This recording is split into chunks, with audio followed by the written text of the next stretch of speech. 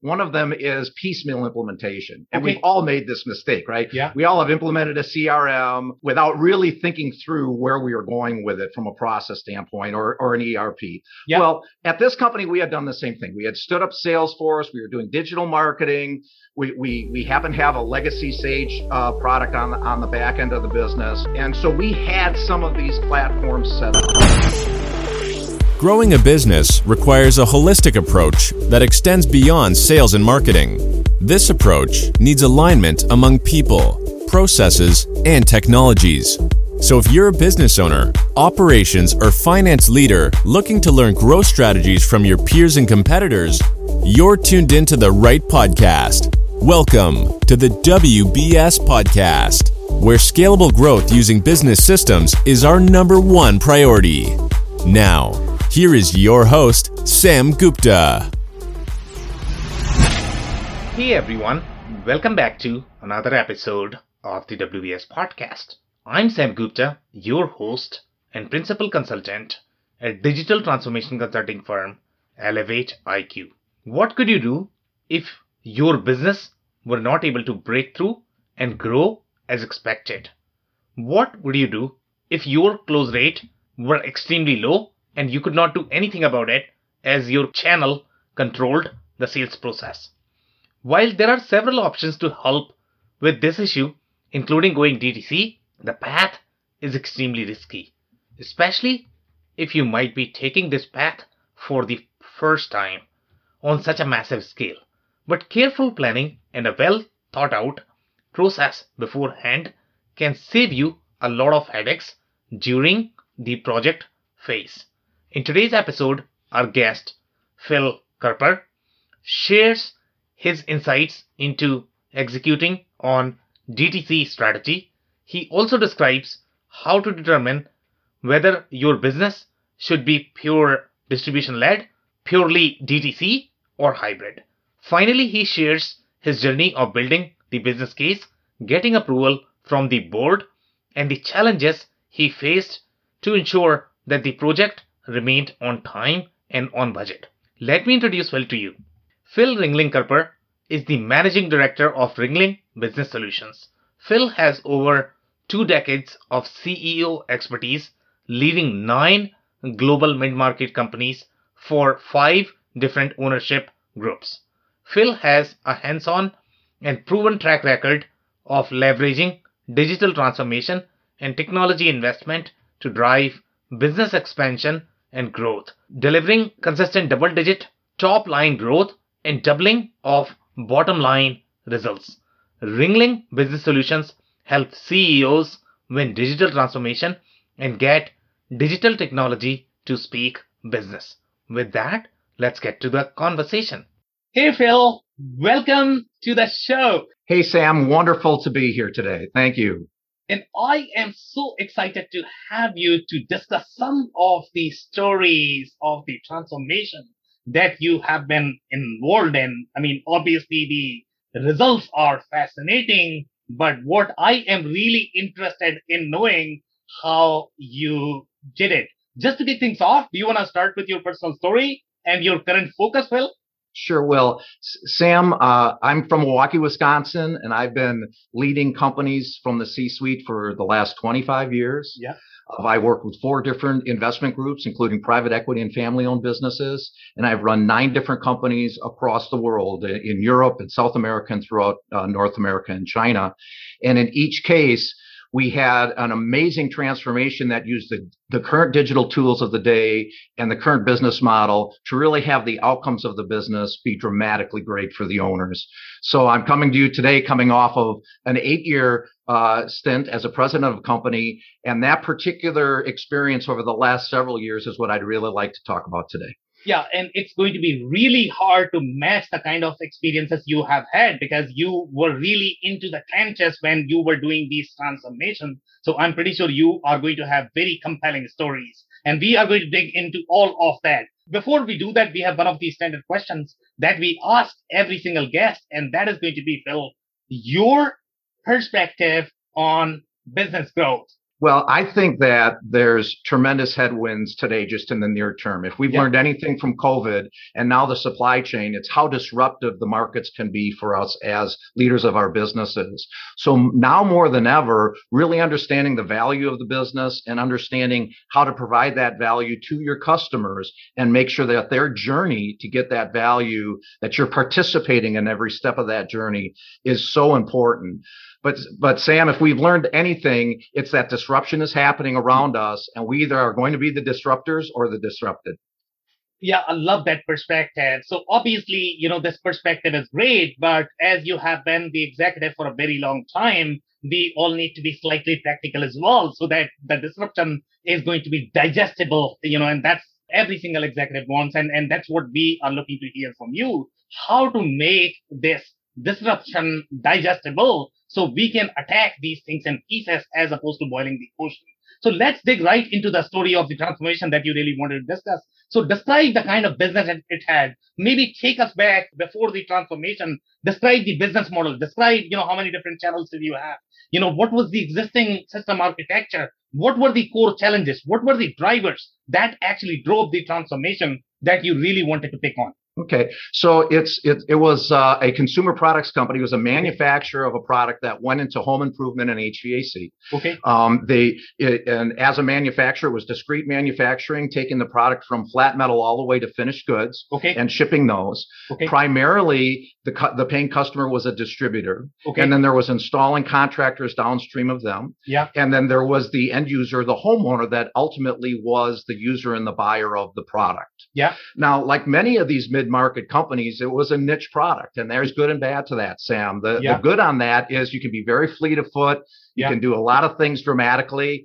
The bad of that is it's hard to get these channel partners to give you the attention that you really need to grow your business, whether they're independent salespeople, distributors, contractors, whomever. Yeah. So our challenge was getting the traditional business model was that we would create pull by advertising to the consumer how great our product was, how it fit them. Yeah. And then we would try to create that pull so that the contractors and the distributors would pull the business through. Yeah. But we were not directly involved in all of those steps of those customer journeys. Okay. And so what happened was the business grew and then it just kind of went along. It was a profitable business. It was a nice business, but it never really broke through. Yeah. And this is very similar to so many mid-sized companies that I've led, is that it's very hard to get breakthrough growth without really investing in the customer journey and the customer experience all the way down the line. The supply chain side of this is also challenging for mid-markets because they're not a huge buyer. So typically they won't have 2, 3, or 4 suppliers of a single SKU because there's just not enough economies of scale. And also typically the processes are manual. And so there's a lot of hand holding on inventory control, on scheduling of your facility, on the logistics getting product to market. And so this was also a burden for us, is that if we were really going to impact and go towards omnichannel, which was our version of omnichannel, I'll discuss in a second as the solution. Yeah. Then we also had to impact the back end of the business, that it was fast enough and under control and had enough data-centric information so that the back end could support the front end strategy. Okay, amazing. So obviously this is a great story, great colors there, overall in terms of the business model. And you did mention that you had customer experience challenges. You also had the supply chain challenges. But you did mention that, you had a very niche product, but that was not getting really the attention of your channel partners that you wanted to get. So describe to us a little bit more in terms of business model. What were the core objections? Why they were not giving you the attention when you had a niche product there? My understanding of the niche product is going to be, if that is going to be so unique in the market, they should be coming after you as opposed to you going after them. So why were they not giving you the attention? Well, first of all, our product was expensive. So there was less costly options that were available. Yeah. And some of the less costly options were core products for the channel partners, for the distributors, contractors, and the other people, even the reps. Yeah. So even when we got an end user, a homeowner who was interested in our solution because it had better indoor air quality, it was aesthetically better, it was more efficient, all the things that we like to talk about. Yeah. When they actually engaged to try to buy it, it was bumpy. It was trouble finding a contractor that wouldn't really say that's best, they would almost cross sell you sometimes. And sometimes it was just hard getting the equipment because it was not a high moving equipment that distributors would stock. And so the journey was bumpy for the consumer, and it was frustrating for the manufacturer that we had this great story to tell that really wasn't being told, and that we weren't acquiring.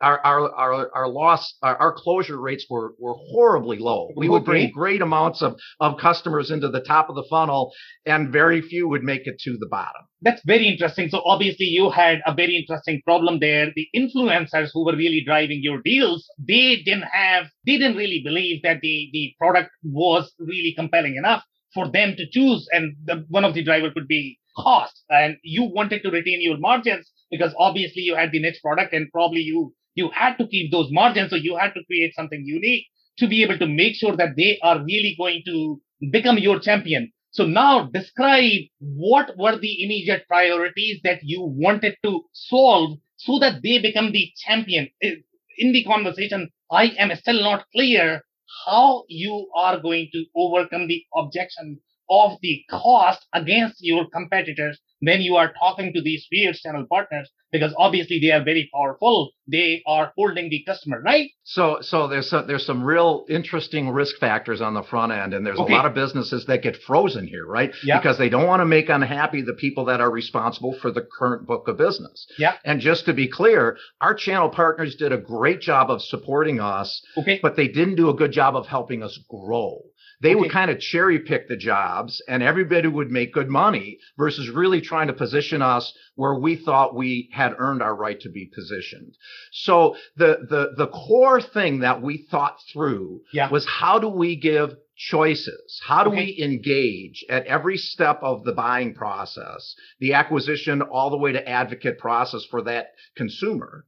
And how do we also engage with the other channel partners in a way that there were going to be choices?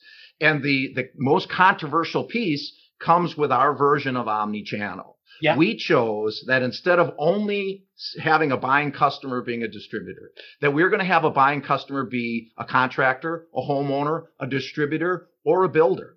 That we're going to allow all of these entities, all of these pieces, to have the option to buy the product. But we did it in such a way that didn't disrupt the ability of those channel partners to make money and to add value.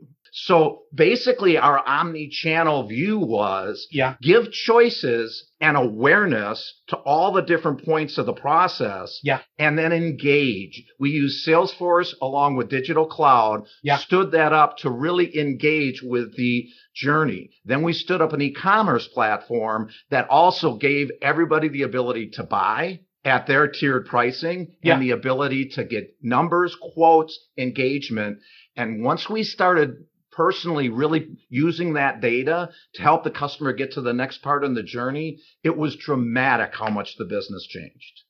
Okay, very interesting. So I am actually going to rephrase my understanding to make sure that I got that. So initially you were selling through your distributors, your close rates were really low, and then you decided to go partially DTC, and obviously by combining all of the experience to make sure that your distributor relationships are going to be protected. But the major factor that really worked for you is going to be, create a little bit of competition there, I guess, in your healthy competition, in your distributors versus DTC, and figure out how you are going to be investing your dollars, whichever channel was going to work for you. I don't know if you did any sort of analysis, which was a better model, whether DTC was a better model or distributor. Did you always wanted to do mix? What was your core strategy? Did you want to go full blown DTC, or were you okay, let's say, if you were mixed, the distributor plus DTC? Yeah, it's a great question, and we were purposely agnostic on this. Okay. Our focus was the customer journey and experience. And one of the things when we reached out and really heard the voice of the customer was that the lack of transparency and the bumpiness of the process was much more impactful to them than the ultimate price, because they felt like they couldn't get a really good understanding of the pricing of the product. Okay. And so what we wanted to do is we wanted to provide transparency Yeah. and choice. But Okay. we didn't sit there and say, we hope a certain percentage of the business gets purchased by directly from contractors or a certain percent gets purchased by homeowners. As a matter of fact, we were purposely agnostic on that. We wanted to make sure that anybody who was looking at our product that had some interest, Yeah. that we were able to get some marketing interest in, Yeah. that they had a journey that led them to a good opportunity to buy. Whether they bought or not, there was a good opportunity to buy. And let me put one more piece out there, which is so important for businesses that are relying on third-party value-added channel partners. Yeah. The person before the homeowner in this case Yeah. is extremely important. That contractor experience is as important as the homeowner experience, because Yeah. if they also feel like this was easier to present, easier to get, easier to support for them, and their end user, their customer was happier with the experience, they were much more likely to use our product again over and over again. So we could not and did not want to jeopardize the experience of the contractor. Our least concern, frankly, was the distributor, the wholesale distributor, Yeah. because at that point in time, they weren't stocking much of our product anyways. So we wanted to keep them comfortable, but we knew that the growth of the business was going to come through our relationship with the journey of the end user and the relationship with the person who's before that end user, which in this particular case was a contract. Okay, amazing. So let's say if I think from the another manufacturing executive perspective, let's say if I'm running a home goods business right now, and one of the things that I am going to face in terms of visualizing how this customer journey is going to work, if I have always sold through contractors, I'm probably going to a bunch of trade shows. I'm probably acquiring my customers from there. I'm probably somehow have some sort of relationship there. Now you are telling me that the journey is going to be in terms of some sort of web journey, because that's where the experience is going to come from. You are going to have a bunch of data that you can analyze and figure out where the problem is in the bottleneck. So let's say if I'm the executive and I'm trying to figure out, okay, you are asking me to change my business. So I have always sold through distributors. Now I understand that I need to go DTC and I need to have this sort of mix in the customer journey. So let's say if I think from the customer journey perspective, how am I getting these choices? Let's say if I'm clicking on the options, how do I decide? Who decides, whether to go for a contractor, whether to go directly with you? How is that journey going to work? Let's say if I am trying to find out whether this business model is going to work in my case, in my business or not. Right. So to that point, the best way to answer those questions is to answer it outside in. Okay. So what's best for the consumer? It's in this particular case, what's best for the consumer is to have a contractor partner. Okay. There might be some do-it-yourselfers. Yeah. But it's much better for the consumer to have a contracting partner. Now, if someone listening to this podcast, if in their case, the consumer product, or even let's say they're selling to a contractor or they're selling to another entity that's B2B. Yeah. If the support around them helps that project and helps that consumer with value, it's better to have that support around them and promote that. So in our particular case, we really promoted the contractor.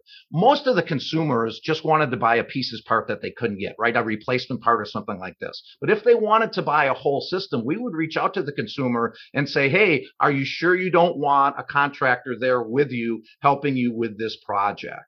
So I think it's in the eyes of your customer.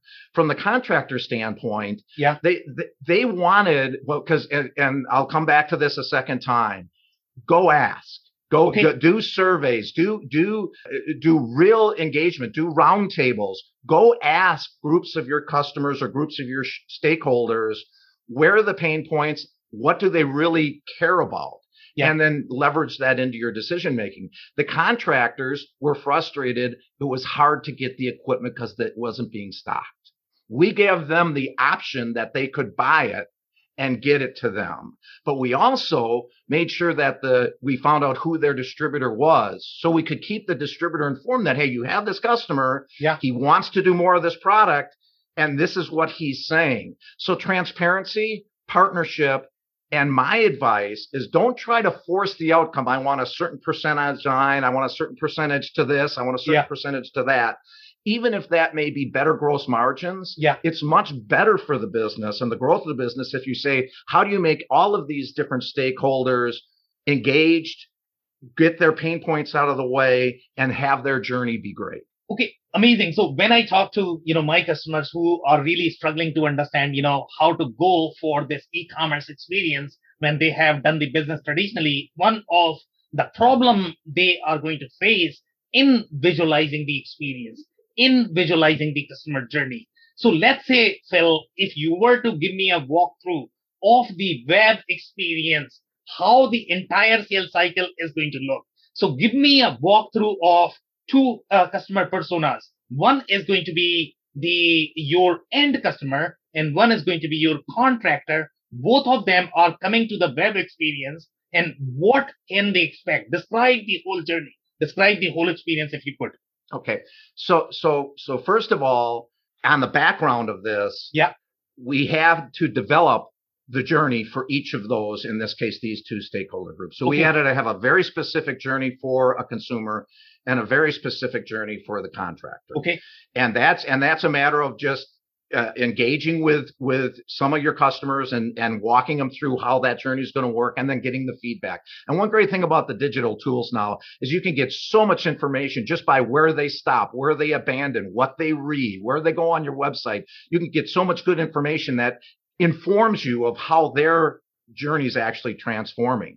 The second component of that, Sam, is we had to get them to represent who they were, right? Because if we don't know they're the end user or they're the contractor, we can't point them down that journey. So we set up our e-commerce sites, our websites, and everything specific so that they could self-select the journey. But then we did one other thing that was interesting. For them to get the most benefit out of the e-commerce site, be it pricing, be it information, be it holding saved projects, all those things that they could get. For them to get that best pricing and best content support, they had to create an account. So our goal was to get them to create an account. Okay. Once the contractor created an account, we not only knew they were a contractor, we knew who they were.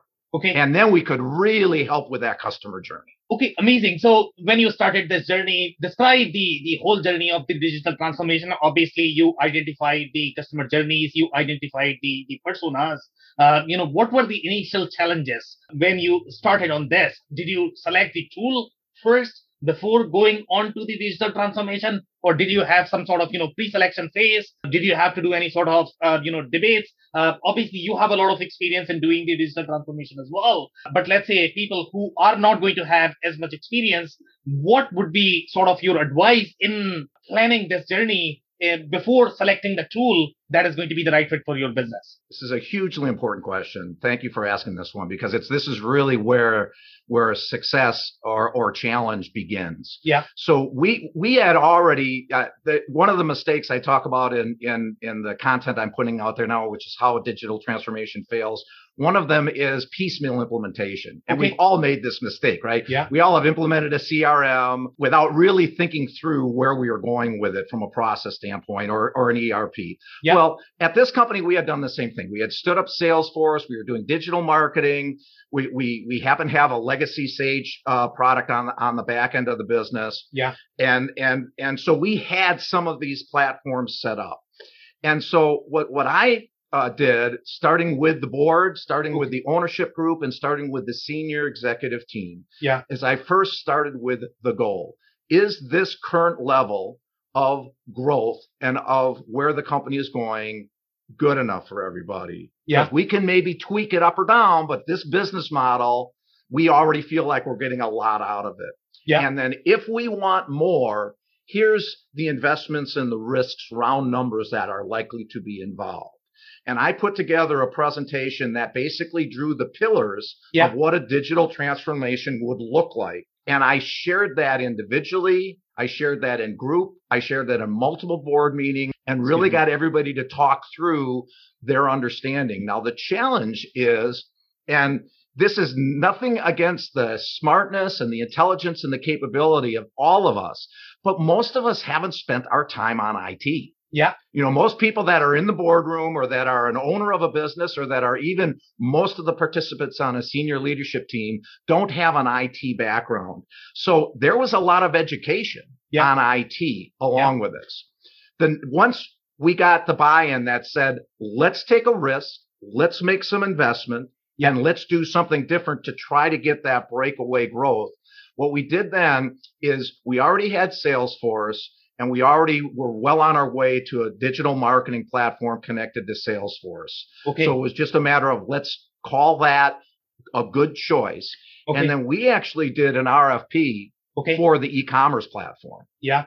And so we started with 10, boiled it down to 4, and then ultimately ended up picking Episerver. Now, let me talk a little bit about using an RFP. Okay. I think in most cases, if someone is standing up a e-commerce platform, it's not a requirement. The reason we did it, and we hired a very good outside software consultant who had sold software to come in and help us. Yeah. The reason we wanted an RFP was to learn, because the executive leadership team had never stood up an e-commerce platform. I had done several, but I'm not good. I have to have that team there. Just by going through a disciplined process of really looking at all these different platforms and evaluating which one would be best for us and demoing them and having the leadership team understanding the language and the terms was tremendously helpful once we selected the e-commerce platform.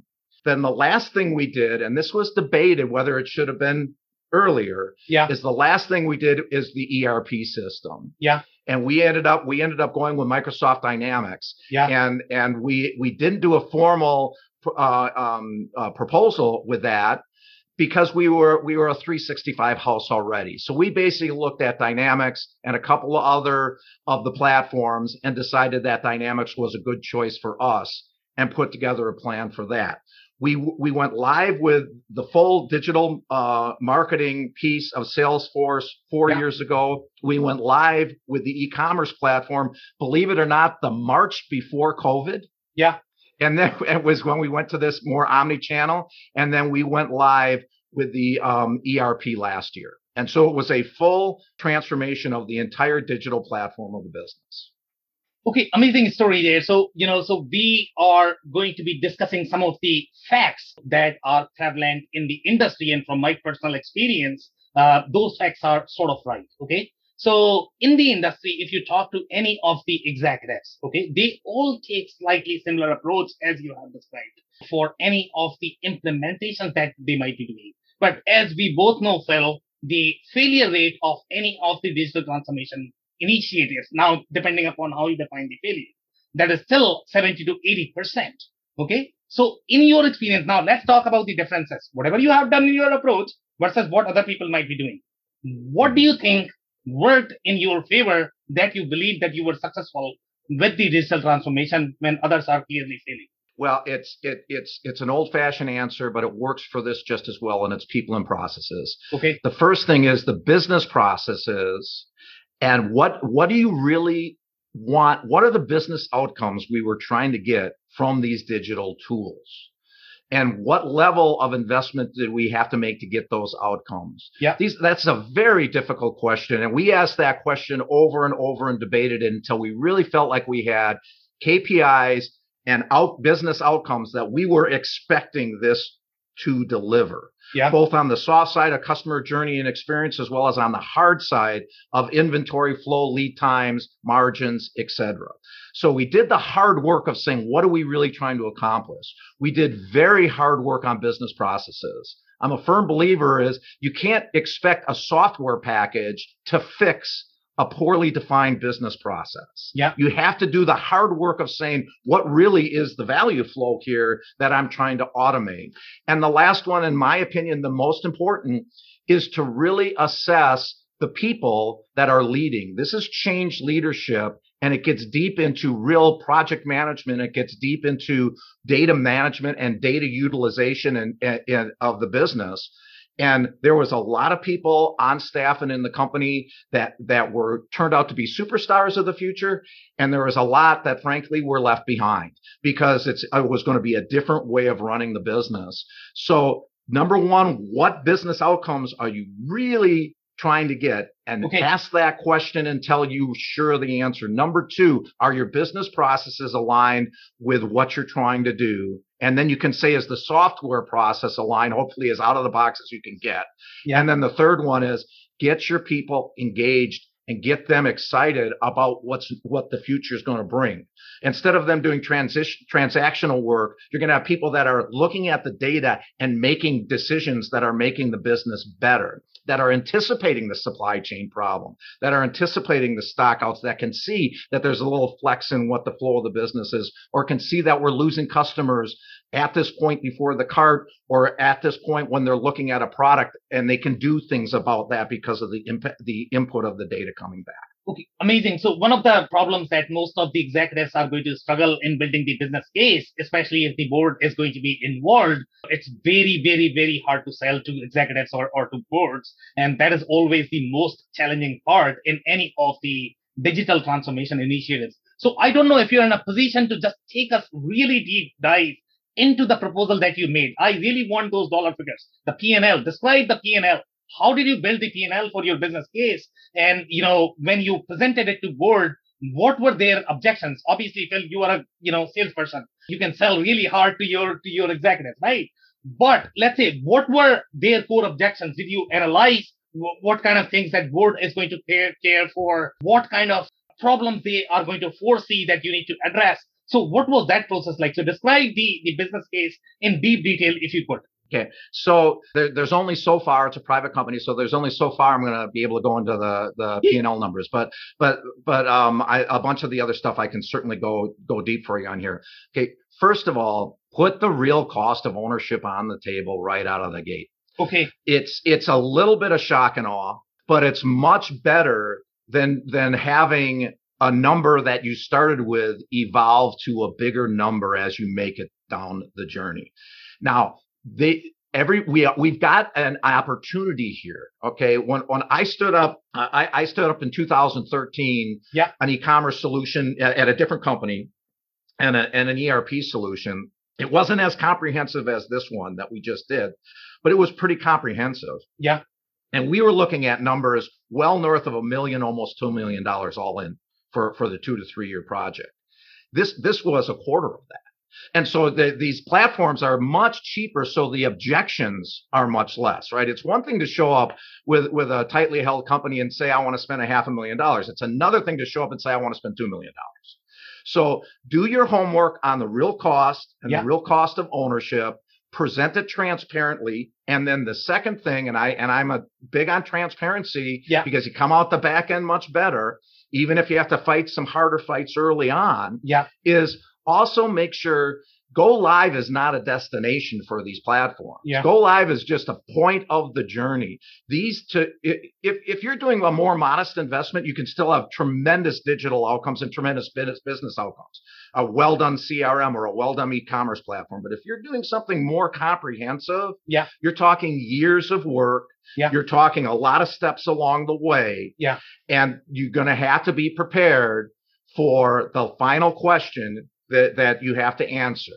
And this one, I suggest if you're the CEO or you're the executive that is making the case, that you make sure that you ask this question as well as you be prepared to answer this question. What does success look like? Okay, in 2-3 years, we've stood these things up. We've taken some risks, maybe in this particular case, in the channel to market. What does success look like for the couple years following this? Be prepared to answer that, but also ask that question and make sure the other stakeholders are prepared to answer that. Okay, amazing. So let's talk about the scenario that you just mentioned, that let's say if I am the executive, I am trying to pitch to the board, and initially I quoted maybe, $500K. Obviously, if it is going to go to $2 million, nobody is going to be happy about it. Nobody likes to just invest in something that they cannot really see how this is going to work and when they are going to get the results. Everybody wants immediate results from any of the investment. And, when you talk to the software vendors, you mentioned that you did the demo, you spoke to a lot of different software vendors. I can almost guarantee this, Phil. Every single vendor is trying to get foot in the door. Okay, so what they are going to pitch is, I can implement in $10,000, $30,000, $50,000, $100,000. So now, considering this, that people are trying to get foot in the door, and that's gonna grow. So how do you manage that risk when you are pitching to your executives that you know that these guys are actually trying to get foot in the door? How do you, number one, uncover that, they are going to get here and finally the cost is going to increase? We all know that the cost is going to increase. That if anybody does not know that, they probably should know. Okay, but by how much? Well, it's a great question. So I'll tell you how I address this, but you really have two choices. You're either gonna put some contingency in your number, or you're gonna take the risk that you're gonna have to own the overcharge on it. But and there should be some contingency in your number for sure. Yeah. But the most important thing I think I can say to this is be prepared for the bumps in the road. I'll give you a very specific example. Okay. Yeah. We chose the e-commerce platform, and the supplier was going to do the system integration work. And one of the reasons that we chose them is because they sent a senior executive, to your point, to pitch the fact that they were going to give us this platform and they were going to help us with the integration. Yeah. Okay. We then went. I signed that agreement, a statement of work, at the end of December, which is, by the way, side note, great time to negotiate a software agreement is December 30th, even if you got to step out of family business. Yeah. So we went into discovery in January and had a discovery meeting, a 2-day discovery meeting, and it was a disaster. It was absolute disaster. There was no way these guys were going to be able to do this. Yeah. So in real time, we paused the project. We went out and find an independent SI. Okay. We had to engage with that SI, go through another step of discovery, and then basically relaunch that project several months. Now, look at where I'm at. Just started, right? I'm several months behind schedule, and I've just spent twice on discovery. So how do you handle that? Well, I had some contingency, but I also have to be transparent. And I think your credibility, you don't lose your credibility by being wrong. You lose your credibility when you don't own what's going on and have a solution for your situation. And in this particular case, we owned what was going on. I thought we had a great solution. We kicked off with the second SI, and they were awesome. We ended up coming in pretty darn close to on budget, and we ended up coming in pretty darn close to on time because we owned the initial mistake, made our adjustment, didn't try to hide from it. And then we said, okay, now team, we got some dollars and some time to make up. Let's work to make it up. So let's discuss this in a little bit more detail. So obviously the SIs are going to try, whatever they can try from their end. And in case of ERP implementations, the problem is not going to be just with the vendors because a lot of stakeholders are going to be involved. So let's talk about the scheduling. So your vendor is going to say, you know what, I am pitching for 4 months. I'm going to go this day and I'm going to finish on this day. Okay. If you're going to change that, that's a schedule change and I'm going to actually file a change order, right? Now, if you are in that situation, now, if a decision is reliant on a specific key executive that you may have in your organization, in your case, I think you actually knew a lot about the business. So you could actually do a lot of heavy lifting. But that is not going to be the situation in most businesses. You are going to have 5 executives involved and, talk to your VP of sales. He's not going to be available for next month. So how do you make that decision on that process? So how do you handle the contingencies related to your vendors? Because they need to manage the schedule from their end because they are running billable resources. Those are really expensive. But then if you actually are not able to manage the expectation in your schedule, obviously you have to pay for that. So how do you manage this scheduling problem between the vendor and the customer? 2 answers to that. First of all, is you stand up a team that is dedicated to the project. Okay. And you have executive sponsors that are a part of that team.